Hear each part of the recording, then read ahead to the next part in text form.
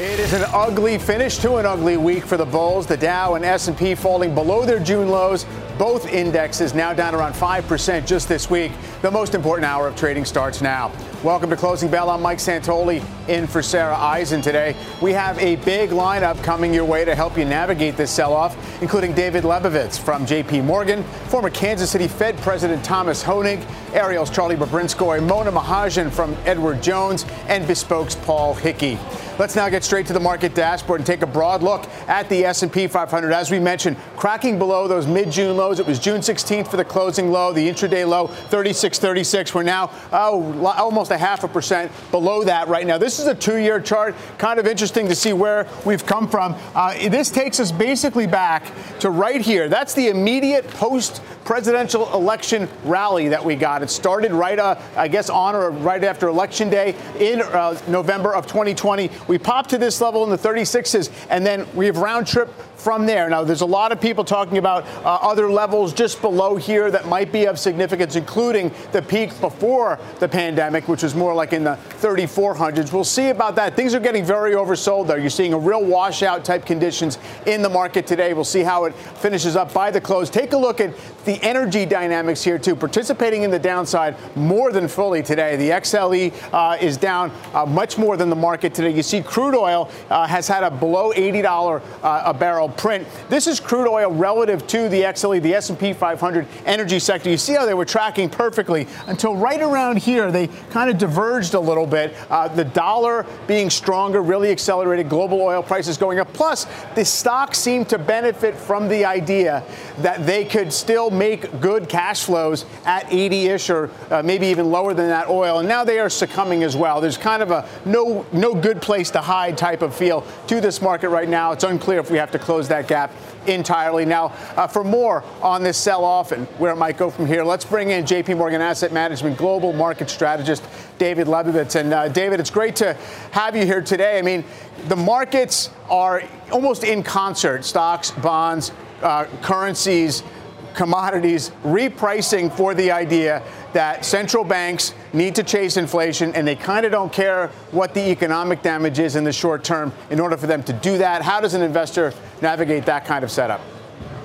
So the first thing that I'll say is that I think this actually brings us to a much better place than we had been over the course of the summer. I recognize the sell-off today. I recognize the sell-off over the past couple of days. But it feels to me like expectations are finally becoming a bit more aligned with the way that reality may play out. And so there's definitely going to be more pain ahead. And, now that we have more clarity on the Fed and, we'll get some more clarity on inflation, everybody's talking about what that may or may not mean for corporate profits next year. But, looking at the Fed's forecasts that came out on Wednesday afternoon, what was so interesting to me is that they see a very tepid pace of growth with an unemployment rate that rises in 2023. That is going to be a challenging backdrop, particularly for risk assets. And so from an investment standpoint, we're really focused on following cash flows. And we actually think high quality fixed income is looking more and more attractive given where yields have backed up to, particularly over the past couple of days.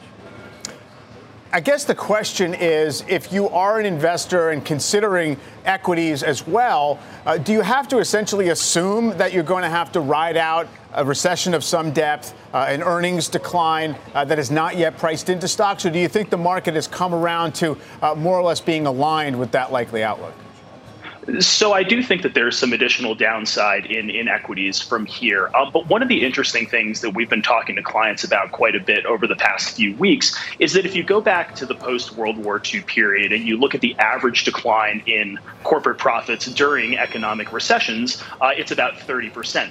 That said, if you isolate the period from the late 1960s through the early 1980s, which I would argue has inflation dynamics more similar to where we are today, the average decline in corporate profits was only 15%. And so, clearly earnings estimates for 2023 need to continue to adjust lower, but we don't see as significant downside as some of the more bearish commentators do in the current environment. We've seen the S&P, kind of retest its lows here, move below the lows of June. We think that, again, there is some more downside from here. But if the S&P were to move below 3,500, we would be buying. To us, that's a level where stocks really begin to look attractive. Yeah, not too far down from here if indeed we do get there. Now, in terms of the global picture, which I know is your purview here, the U.S. dollar going almost vertical here to 20-year highs on the dollar index. We saw what's going on with the British pound today, collapsing on some of the fiscal and monetary moves there. Everyone assuming that the rest of the world, in some sense, for one reason or another, is going to be a bit of a mess.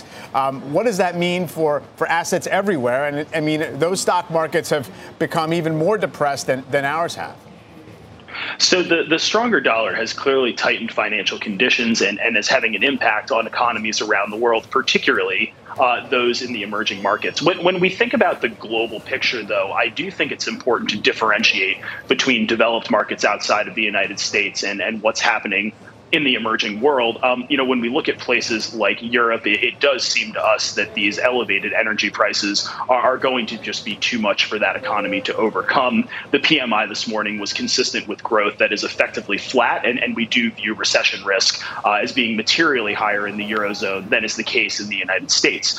Meanwhile, you have China coming out of a period characterized by COVID lockdowns. We are seeing activity in that part of the world begin to bounce, but what happens in places like China is really going to be a function of what happens in the developed world more broadly, because obviously we are a key source of demand for the goods that they export. And so, to kind of bring it full circle, I think the reality here is that the global story is really going to depend on what happens in our own backyard. I think the old adage of when the U.S. catches a cold, the rest of the world gets sick is what we really need to keep in mind here going forward. But if for some reason the U.S. avoids a downturn in the economy next year, we actually think that there's some upside, particularly in the emerging world, which has come under significant pressure due to slower growth and the stronger dollar over the course of the year thus far.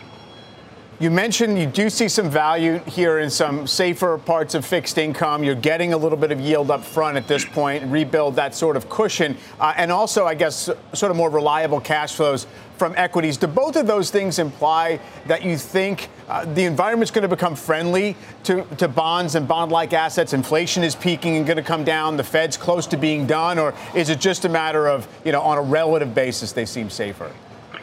Well, I'm not sure that the Fed is close to being done. I think that they put that notion to bed on Wednesday afternoon. What I would say here is that it feels like the direction of travel broadly for the U.S. and the global economy is towards slower growth.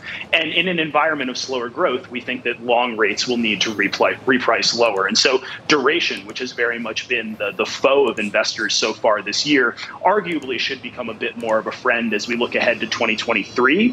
And then on the equity front, I think what's important to remember is that the capital markets will bottom before the economic data troughs, and the equity market will begin moving higher before the economic data begins to improve. And when we think about what a potential recession could look like in 2023, we think that, frankly, it will be relatively average. We don't see it as being a repeat of 2008. We don't see it as being a repeat of 2020. We think a couple of quarters of contraction to the tune of 2 to 3% in real terms, and then things are back on track and markets are on more forward footing. And so, now's the time where we've been reminding clients that in the very short term, there may be a bit more pain, particularly in risk assets, but the stock market is going to turn itself around well in advance of the economy doing so on its own. Yep, that certainly is the way it typically works. David, thanks for the reminder. Good to have you. Thanks for having me. All right. Well, the Fed's rate hike decision on Wednesday sparked this latest round of selling. That move and the Fed's policy decisions more broadly is drawing the ire of Wharton professor of finance Jeremy Siegel. Here's what he said on the halftime report today. The Fed has just, executed the last 2 years one of the biggest policy mistakes in the 110-year history of the Fed by staying so easy when everything was booming and pointing to, my God, inflation is going to be a terrible problem. And now, oh, yeah, we did goof badly there, which he never really admitted. I mean, he still blames some things on Ukraine and, Putin and the supply side, even though oil is way below that level, way beyond that. I think the Fed is just way too tight. They're making exactly the same mistake on the other side that they made a year ago. Well, joining us now is former Kansas City Fed President Thomas Hoenig. And Thomas, it's great to have you to weigh in on this. Would you agree, first of all, that it represents an error by the Fed to have been in this position with regard to inflation? And I guess, does it matter how we got here in terms of what they have to do now? Yeah, I mean, it's a fair point. The Fed was behind the curve. They should have been at least removing a lot of that accommodation starting in 2021 at the latest, and they delayed throughout the entire year, and therefore we ended up with the inflationary impulse that we have, and it's become more embedded. And it wasn't all supply side by any means. I mean, with the fiscal expansions and the monetization of the borrowing there. So yes, that was a mistake, but we are where we are, and now that inflation is embedded, and the Fed knows it. And they know they have to get that down from the 8.3, which is actually becoming more and more difficult with time. So they are raising rates, and I think the 4.6% number they're put in their dot plots or whatever you want to call it are realistic and probably where they will be. The question then will be, what will they do in 2023? And I suspect they'll have to go a little bit higher at least. And that's going to put continued pressure on the economy. And I think the odds on inflation are pretty high. Yeah, the 4.6, of course, was the odds on recession are pretty high. Yeah, gotcha. The 4.6 is the kind of committee's collective projection for where the Fed funds rate has to get to, as you know. So that seems, it's not too far away from here, a little more than 1 percentage point higher from here, but it's looking like they'll get there in kind of a hurry. I mean, it seems that the Fed has concluded by what they're saying and all the signals they're sending that they don't really see an alternative to significant further weakness in employment as a means to get inflation under control.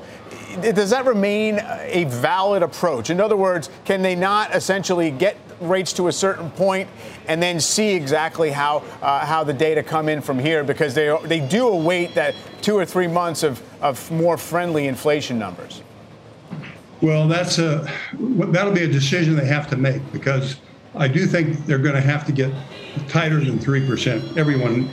Most economists know that, and 4.6 by the end of the year is a likely number, and I think that will slow the economy. But whether it's enough, given the amount of inflation above 8%, and given the how much it's embedded, I think the possibilities are even more. And then, so relying on a modest or continued increase in unemployment to help with inflation, I think is a low probability. I think they're going to have to tighten more, and I think they realize, although he didn't say it, that they're going to have to suffer a recession to get this down, and it's going to be painful, as Powell said. And there's no way to avoid it. I mean, this is where they are. They've got far enough behind. Now they're in catch-up, and there's dangers in catch-up of going too far. That's a risk they're going to have to take, apparently. You've said a couple times that inflation is now entrenched. I mean, you could have an argument from some saying, look, gasoline prices have completely round tripped from before the war. You're seeing things like used car prices that are adjusting faster than what's in the CPI numbers. Rents seem like they're cresting right now if you looked at the listing. So this is the argument that says that they're kind of fighting a little bit of a stale battle when it comes to trying to attack top line inflation the way they are, and maybe they will end up going a little bit too far. Well, that's always a risk, but I think pointing out particular areas of inflation that are coming down is a risky business itself, because overall inflation remains above 8%, and we've seen the wage increases, which are pretty significant, are still behind inflation. So there's going to be a lot of wage pressure coming forward. We know that the core CPI is elevated and has not come down. So we're going to have to get through that. And so I think the Fed is aware of what happened in the 70s when the Fed at that point backed off of their tighter monetary policy too soon, and inflation reemerged. And I think this FOMC led by Powell will want to avoid that. So they're going to, I think if they err, they're probably going to err on being above 5% perhaps a little too long. Yeah, above 5% would certainly, I think, get the market's further attention from here. We'll see. And of course, Powell has indeed said, they have to go in that direction at least, if not to that number. Thomas Hoenig, thank you very much. Appreciate the time today. Talk to you. Take care. All right, let's check on the markets. Did get a little bit of a bounce right around the top of the hour. S&P 500 now down about 2.3%. The low was closer to 3650. The Dow is now off by 634, have been down more than 800. NASDAQ still down 2.4%, and the Russell 2000 has been underperforming all week, down 3%. Up next, we'll take a closer look at the action in the energy sector, by far the worst performer today, as WTI crude falls below $80 a barrel. As we head to a break, check out some of today's top search tickers on CNBC.com. And as you'd expect, it is all macro focused. The 10-year yield getting the most interest, followed by the S&P 500, the Dow, the 2-year yield, and the NASDAQ. We'll be right back.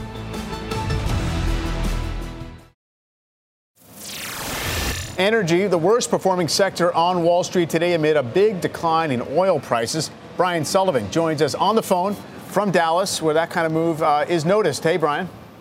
Yeah, I'm at the Market Rebellion Conference here in Dallas. In fact, I got Bryn Talkington here. I've got Tom Lee here. I got John Adjarian and a bunch of oil executives here as well. Here's the reality.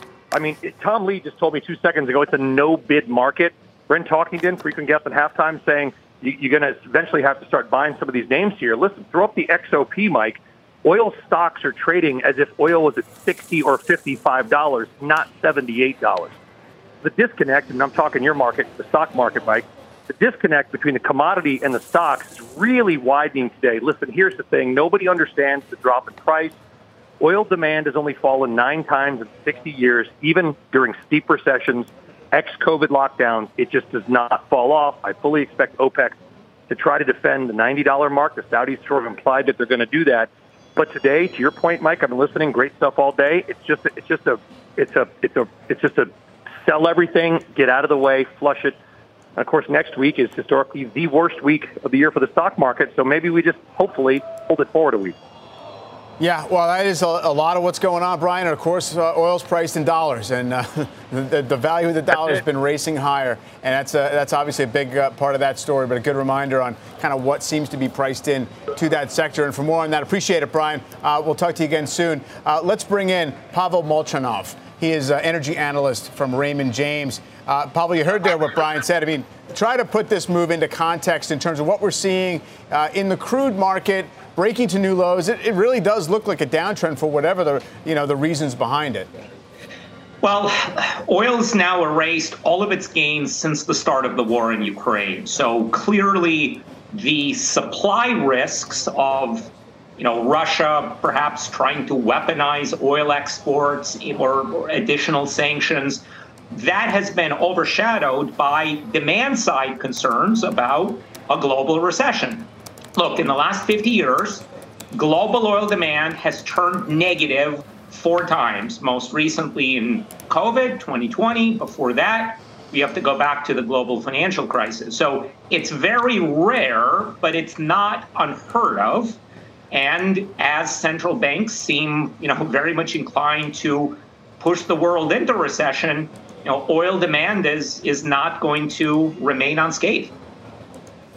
Right. So I guess the question is, if it's fears of a decline in demand, as rare as that would be, is there going to be a supply response? Are there things the market's overlooking on the supply side? I mean, one of the arguments for why it's tough to fight against soft demand is that, an unburned gallon of gasoline today is not necessarily made up for later on when China reopens or whatever else happens.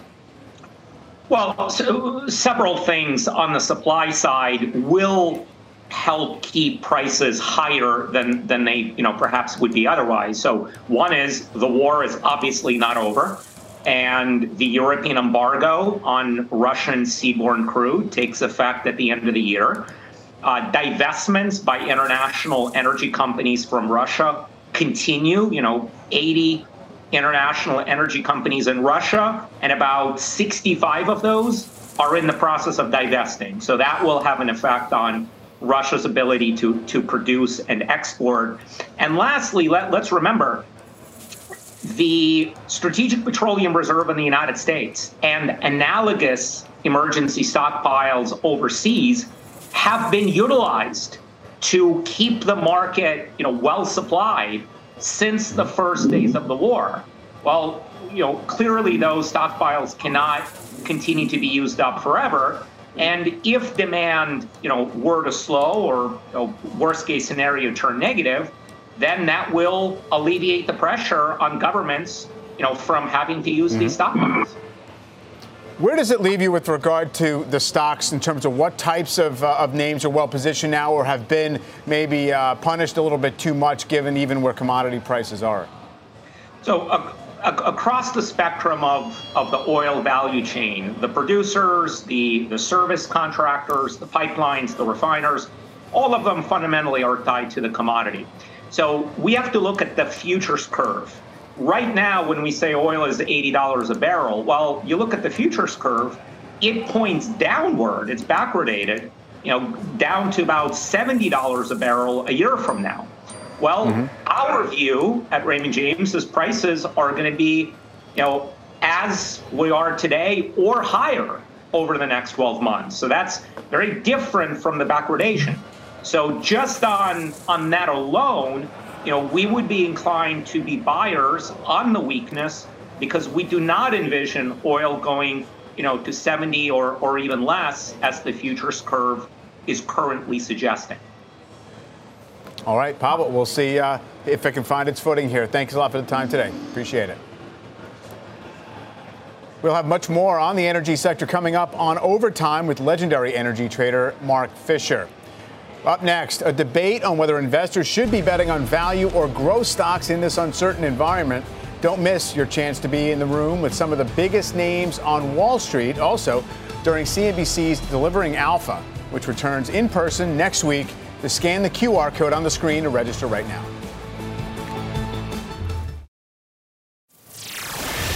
Markets on pace for a losing week. Major indexes down more than 2%, although they have bounced a little bit in the last hour. This is the second week in a row for losses in the indexes. Check out the value and growth ETFs as well, both getting whacked today. On the year, value has performed better, but should you expect that trend to continue? We have both sides of that debate with us right now. Edward Jones, Senior Investment Strategist Mona Mahajan is here, and Ariel Investments, Charlie Bobrinskoy as well. He is Vice Chairman and Head of the Investment Group there at Ariel. Hello to you both, and thanks for weighing in. And Mona, let me give you kind of first crack at this. You can kind of survey the damage and decide where, in fact, the markets might be a little bit mispriced in different pockets. Why does growth start to look better to you in this environment? Well, Charlie and I may not be too far off in our views here, but we think in an environment of rising yields and rising real yields, that tends to benefit value and defensive parts of the market. And by the way, we've been in that environment for most of this year. Now, at some point, investors do have to start thinking about when we get towards a peak in yields. And historically, that peak in yields comes about 2 months before peak in Fed funds rate, so the Fed funds terminal rate. So if you think Fed funds are peaking sometime in the first quarter, a couple months prior to that, you may get a peak in yields as well.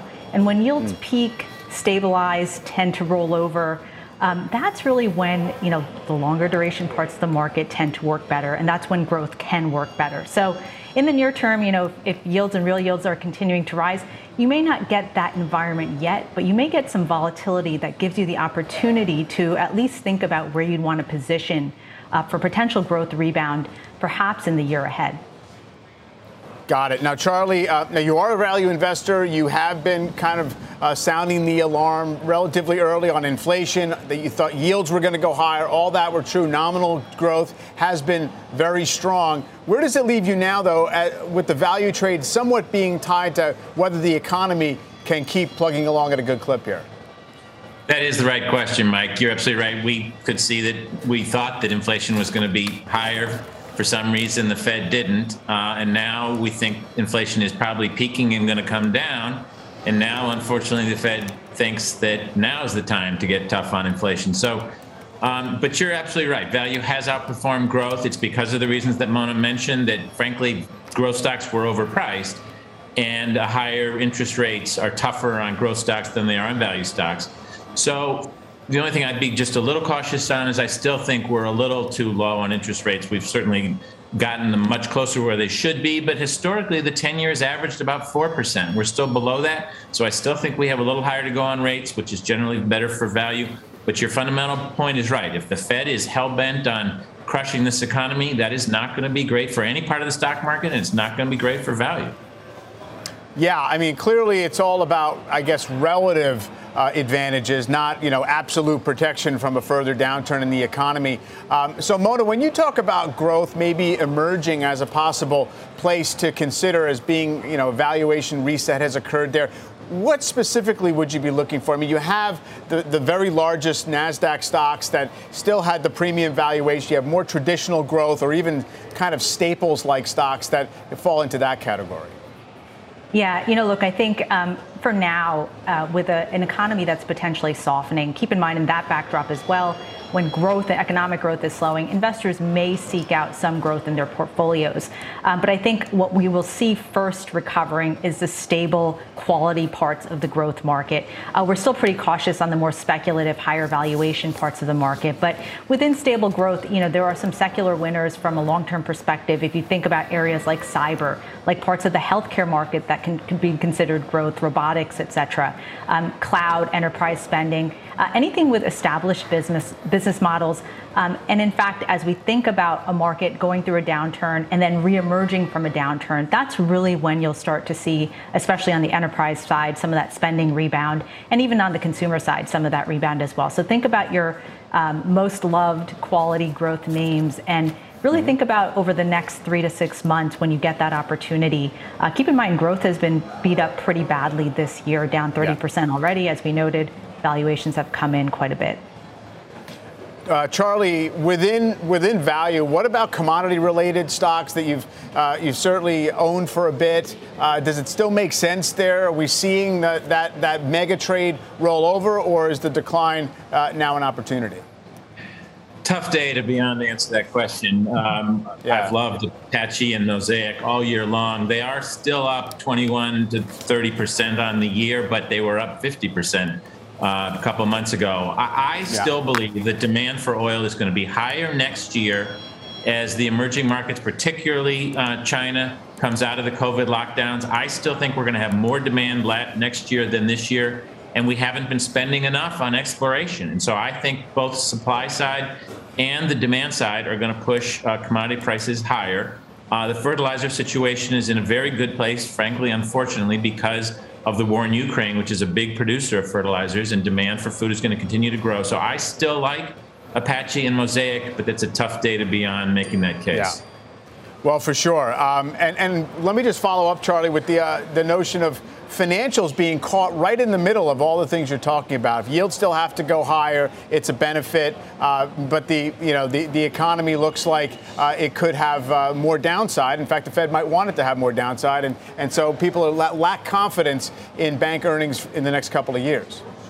Yeah, and so far we're not seeing credit problems, but everything you just said right now, it should be a great environment for bank stocks, a better net interest margin environment, higher rates, better deposit premiums where people are not moving their money around quite as quickly, and no signs, at least that we're seeing in our due diligence, of credit problems. So this should be a good time to own bank stocks, particularly Goldman Sachs, trading very close to book. Some of these bank stocks, it looks a little bit Goldilocks-like, that they could have good credit situation with a good interest rate environment. Could be the right time to own. All right, we'll see how it plays out. Going to be an eventful final few months of this year. Mona, Charlie, thanks very much. Let's get a quick check back on the markets. The bounce is it's carrying a little bit higher now. The S&P 500 is up around 1% off of its intraday lows, still down 2% for the day, down close to 5% for the week. Joining us now is Bespoke Investment Group co-founder Paul Hickey. Paul, love your read on things here in terms of, at least in the short term, how the market has digested what it heard from the Fed. We've had this revisitation of the June lows, and now the question is, what's different and what's the same about what we saw in June about how the market is positioned? Yeah, so I think there's a lot of concern. We're heading into an earnings season coming up here, similar to how it's a very similar setup. We're heading into an earnings season where expectations are low in June, and we're heading into an earnings season now where expectations are low. From a seasonal perspective, we don't like to put all of our weight on seasonality, and we would never invest based solely on seasonality, but we're in an interesting dichotomy where we're in one of the worst short-term periods of the year for the market over the next week or so. Over the next 3 months, it's one of the best seasonal times of the year. So the last week of September is one of the weakest. October and the rest of the year, fourth quarter, is historically the strongest. And when you look at years where we've been down 10% or more heading into the fourth quarter, the average returns are in those years are about double the historical average. So from that respect, that's something somewhat positive on a really bad day here. But the one difference, as the prior guests have been talking about, is this period is sort of unique in the fact that the Fed is pretty much openly rooting for, if not a weaker stock market, a weaker economy. That's for sure, yeah. And, looking like the market is at least assuming that the soft landing is far less likely than it was a few months ago. Now, the extreme moves that we're seeing in bond yields and, to a degree, currencies has everybody on alert for when they're going to just pause and reset a little bit lower, right? They've just kind of become very stretched. What does it look like to you in terms of, the short-term yield picture and other factors that really on a macro basis have been keeping the pressure on stocks?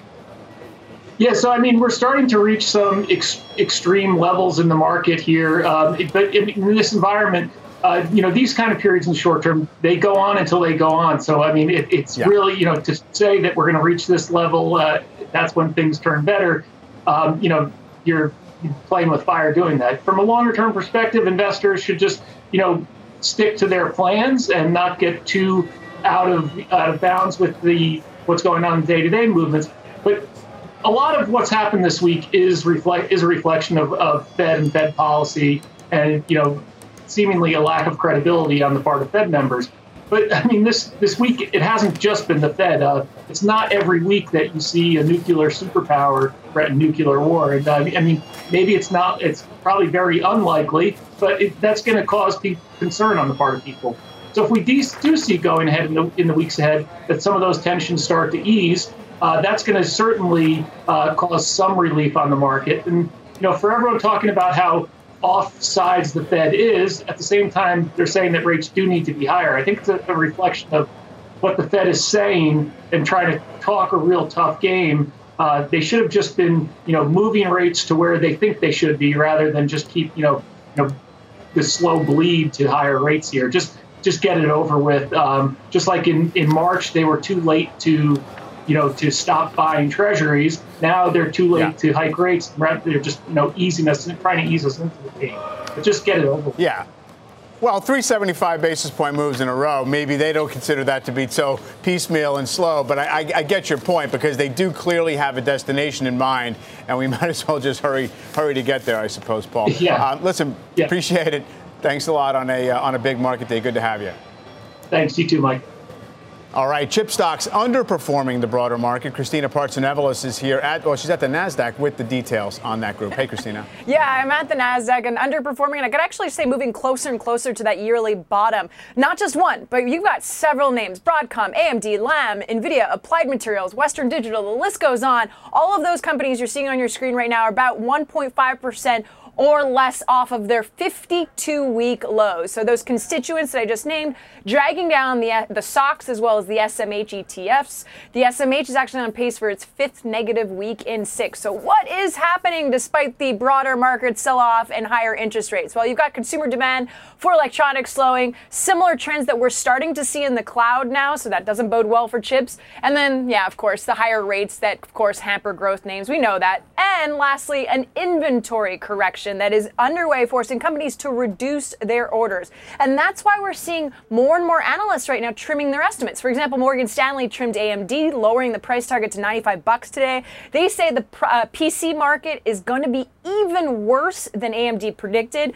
Then you've got Goldman Sachs reducing estimates for both Micron and Western Digital to reflect demand weakness for memory chips in particular. They cut in August just in August and said today, we clearly did not cut enough.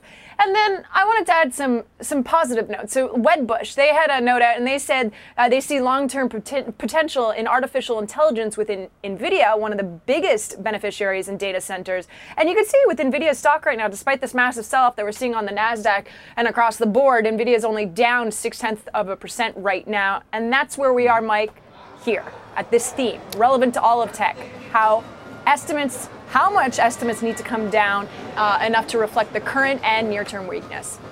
Absolutely, and whether the stocks have already beaten the estimates to it, we'll have to wait and see. Christina, thank you very much. The NASDAQ Composite down more than 5% this week. Up next, we'll look at whether there are any buying opportunities amid the tech wreckage with Evercore ISI Head of Internet Research, Mark Mahaney. That story plus much more on this market sell-off when we take you inside the market zone. We are now in the closing bell market zone. Laffer Tengler Investments CEO Nancy Tengler is here to break down these crucial moments of the trading day. Plus, Renaissance Macro's Jeff DeGraff with one key chart to watch, and Evercore ISI's Mark Mahaney on tech. Welcome to all of you. Nancy, got a little bit of a comeback, a bounce attempt here in the markets. We got to that 3-month low, below the June lows in the S&P 500, up about 1% since. Obviously, you don't want to make too much of 1 hour's action, but what are you seeing today? How does it essentially illuminate what's been going on in this market? And are you seeing anything that makes you want to change what you hold and your approach right now? Hi, Mike. Thanks so much for having me. Listen, I have a slightly different view, I think, than many of those who have been on air today. I think the market is telling us that it's not very confident that the Fed's going to make a policy error. And if you think about it, they've made so many policy errors since 2018, when Fed Chair Powell was talking very hawkish, and that gave us the 2018 bear market, and then all of the recent misstatements or mischaracterizations. I think it's important to be focused on that because it shows a judgment problem at the Fed, and I think that's what's scaring the market. But to answer your question, we began moving our clients back into bonds. We came out of bonds in June of 2020. We said then bonds were riskier than stocks. The 10-year yield was at 50 basis points. And now we can go back in building short-term ladders, high-quality corporates. That's one way that we've changed our thinking. And then the second is we, of course, have options available on our clients' portfolios, but we then went within our strategies and became defensive last year, moved clients out of the global markets into our dynamic inflation strategy, and then put in place some very reliable dividend growers. And the trailing 1-year dividend growth on our portfolio is over 20%. That's a good hedge against inflation. And so those are some of the things we've been doing, always conscious to be ready and willing to add risk back in, because we're not going to be in this bear market forever. And my 40 years in this business, every bear market's followed by a bull market. Well, that's for sure. And I was just going to quickly follow up on that and say, when it comes to the overall trajectory for stocks from here, the real call at this point is it a garden variety cyclical bear market pricing in an economic downturn, or is it one of these kind of multi-year meltdowns, massive generational reset like we got in 2000, 2008? Do you have to make that bet right now, and which way would you make it? Yeah, I'm concerned that it's all going to come back to the Fed. I'm concerned about a 2000 to 2003 market. I was managing very large portfolios then. It was not fun for anybody. But I do think we are at peak inflation. We've seen it, in my view. The question is, how quickly does it come down? And because the Fed's looking backward, it makes it very difficult for them to make good decisions. I'll just say this in closing. I mean, Fed Chair Powell said he was going to be very focused on inflation expectations. Well, they have remained pretty grounded. And so I'm hopeful that they'll turn their attention to that instead of just responding to last month's core CPI number. Yes, I think the market hopes for the same. Let's get a technical take on the market. Our next guest says there is one key chart you should be watching. Joining us is Renaissance Macro Research Chairman Jeff DeGraff. Jeff, we got the retest in the big indexes today. What chart do you think kind of sheds some light on where we might be going from here? Well, look, I think real yields are going to remain an important catalyst for this environment. And I agree with your guest on bonds. I mean, getting 125 basis points of real yield doesn't sound like a lot, but historically, that's the point where you're choking off recoveries. And I think, you are sort of pushing your way through this. We're seeing it in oil. We've seen it in copper. We've seen it in a lot of these input costs at the forefront of, what the inflation data is going to look like. And we've got a Fed that's focused on employment and focused on wages and the like. And the problem with that is it tends to lag. And I think what you're seeing right now from the markets and from credit is that, it's already telling you that employment will start to react to this, 3-6 months from now. And, by the time they're seeing it, it might be too late and we're pushing this, a little further than they might be comfortable with. Yeah, real yields, obviously the market's kind of inflation adjusted yield on, let's say, the 10-year you're talking about. It is up in that zone where it's, I guess, restrictive. And the Fed chair has said he wants policy to be restrictive for some period of time. How does it now filter into where we are in the equity indexes and in the broader market? I mean, so we're down at the similar levels to where we were in June. What should we be looking for in terms of the internal action? Do we want to see it to be not quite as bad, not as many stocks making new lows, or do we want to see a more aggressive liquidation that might be a little more decisive? Well, the aggressive liquidation would then be a real bullish setup for the overall market, and I don't know that we're going to get that.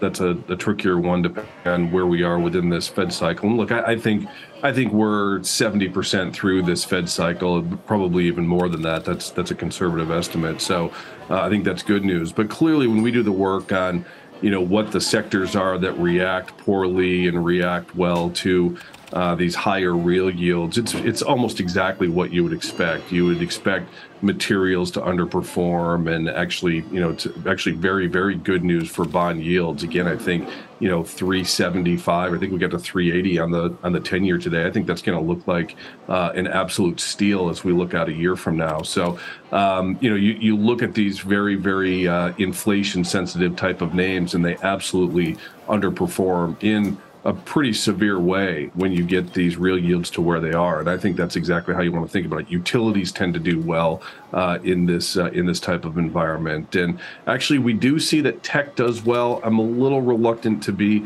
in that camp. When we look at the data, that's a reflection of some idiosyncrasies. I don't think it's going to be as dynamic as it has been in the past. Healthcare tends to do well, and that's another area that I think is going to perform pretty well with these restrictive real yields. All right, so the market's seeming to say that peak inflation is kind of in the bag. We'll see if the Fed responds to those signals at some point soon. Jeff, great to talk to you. Appreciate that. And turning now further to tech, the NASDAQ tracking for back-to-back weekly losses of more than 5%. Microsoft, Intel, and Alphabet all hitting fresh 52-week lows today. Mark Mahaney, head of internet strategy at Evercore ISI, joins us now to break down some of these moves. And Mark, obviously, environmental factors are swamping almost everything else. But given that's the case, what is starting to, on a relative basis, seem like it's worth a look? Well, this is a very challenging environment for growth equities, for tech equities. I refer to this as a pincer movement, with rising rates and slowing economies. There have been a few interesting outperformers that remind me and should remind us all that fundamentals still do matter. So Netflix and Uber, Etsy and Trade Desk, those four stocks are up 20% since the middle of the summer, since July 1st. Dramatically outperforming the market. Why is Netflix up? Because it's got a real catalyst ahead of it in terms of a new ad-supported business. Why is Uber up? Because they've just turned the corner on free cash flow profitability. So, I do think even in this market, fundamentals matter. And especially if you're willing to look out 12 months, we're going to look back on these and say, I should have stuck in and bought, I should have stayed in or started to accumulate some of the best fundamental stories in land. And, Megacap has those. It has the Amazons, the Googles, and maybe even a Facebook. Just the risk reward on that, I think, is very attractive. So some of these names I still like and I'd still consider and I would still be buyers of. When it comes to Google, to Alphabet, it did kind of break below its June low. It's certainly looking cheap relative to its own history and even to the market if you adjust for its cash and all the rest of it. Is it mostly just macro concerns when it comes to the why of its underperformance recently? And this is Meta we're talking about, Facebook? I'm sorry, for Google. For Google. Well, I think Google's got a little bit of a tougher angle. So if we're going to get into the fundamentals on Google, the two things you want to think about are they were a major beneficiary of those Apple privacy changes that gutted online advertising ad tracking tools. And actually, that really helped Google. And Google's also really benefited from all this travel advertising spend. We just went through the summer of travel love, and Google was a great derivative off that. And so now you're going to have tough comps for Google, going into the beginning of next year. I don't like Google the trade. I like Google the investment, and I'll flip it. Meta to me is sort of more interesting as a trade, maybe not as much of an investment. It's hard for me to know 12 months out, but near term, I think you're going to have an acceleration in revenue growth because they're going to move beyond some of these really tough comps, just like we saw with Snapchat recently talking about an acceleration in revenue growth. You put an acceleration behind Facebook or Meta's revenue growth, you start showing margin expansion, and both Meta and Google are talking about cutting costs. The market responds very well to cost cutting at this stage, and it should. Nancy, have any of these kind of moved into your target zone? Yes, and I agree with Mark.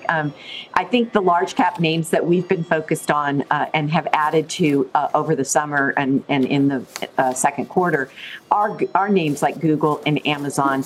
Microsoft is such an obvious stock to talk about, but they just raised the dividend 10%. And Nadella came out and was very encouraging about guidance and where they're going. So I do think that you can make money in those stocks. You may have to extend your time horizon somewhat.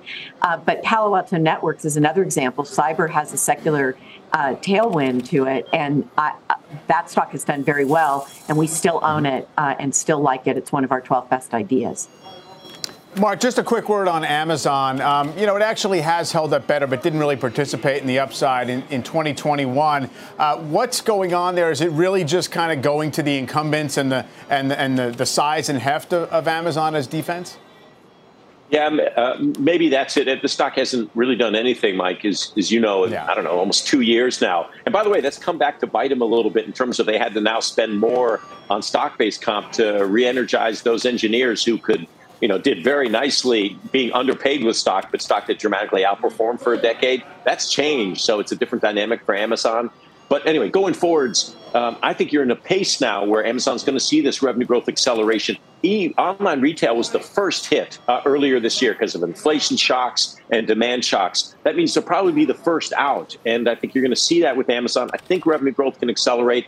I think they've had so many hard-hitting costs come at them earlier this year, whether it was fuel, shipping, labor costs. And I think they'll start scaling through all of those. I mean, you just had unusual shocks at the beginning of the year. So I like the setup in Amazon. I don't think anything changes with cloud computing. And they still have the best mix shift story in tech. The fastest growing parts of the business, advertising and AWS, are the highest margins. Best mix shift story in tech. You want to be long Amazon as a trade and as an investment.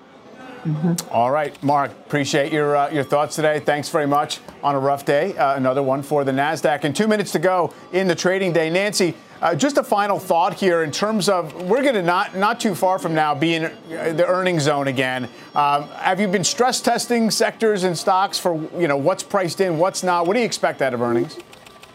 Yeah, I mean, a lot of the companies that we own, surprisingly, raised guidance. So even though you just did a piece on semis and how difficult that space is going to be, a company like Broadcom, where they've got a really strong capital allocation strategy. They've grown the dividend about 35% annualized over the last 5 years, and they see acceleration in their cloud and enterprise business. So we're looking at names like that in technology, and then we're focused on some of our healthcare overweight. Some of the names we like a lot are like CVS and AbbVie with very strong dividend growth prospects.